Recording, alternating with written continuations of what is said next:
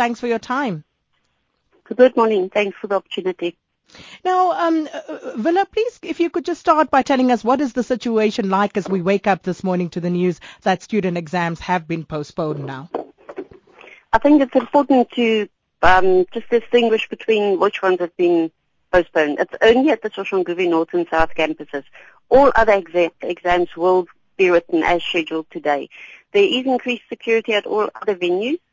The situation at the Soshanguve campuses, we've been monitoring it overnight. It's quiet there, but the damage to the buildings was such and the volatility on those campuses has prompted management to decide to indefinitely postpone the exams. So will this be for all students, including final year students, or will an alternative arrangement be made for them? There will be communication sent to the students on the way forward today. Now, Villa, sadly, Tshwane University of Technology has almost become synonymous with violent protests, especially at the Soshanguve campuses. What is the underlying problem here? What is it that students are perpetually protesting about? I think this is more than just a TUT issue. There's a couple of national issues. Finances seem to be at the top of the list of issues. We've been engaging with the Central SRC, who are the elected leaders of the students, on a number of issues. And last week, Tuesday, there was a memorandum of understanding signed between management and the Central SRC. Some of the issues have been referred to Council for consultation, and other issues have already been resolved. Financial issues are among those that have been referred to Council. And these have been going on for years on end. So is there any long-term solution that you are working on at this point? Well, like I said, these are national issues, so we're looking at finances. The institution has since established its own bursary and scholarship fund to be able to assist more students. There was money made available from institutional funds as well to assist students. And then longer term, we are talking at very high level with Department of Higher Education and Training and with NSFAS. Both have been doing very good work with the limited resources. But I think the bottom line is that resources are limited.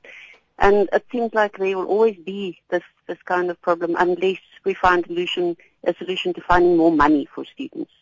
So if this is an ongoing problem and, finding money proves to be difficult, are the Soshanguve campuses still viable entities? Well, that is something that needs to be discussed at council and higher education level. That would be speculation from my side to say they're viable or not.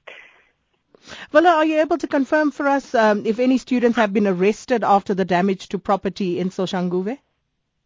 The police is investigating the matter, and Campus Protection Services are supporting them in identifying the perpetrators. We haven't received any reports on arrests, but criminal charges will definitely be brought against those responsible for the damage over the weekend. And with regard to, management and student representatives, have you been engaging?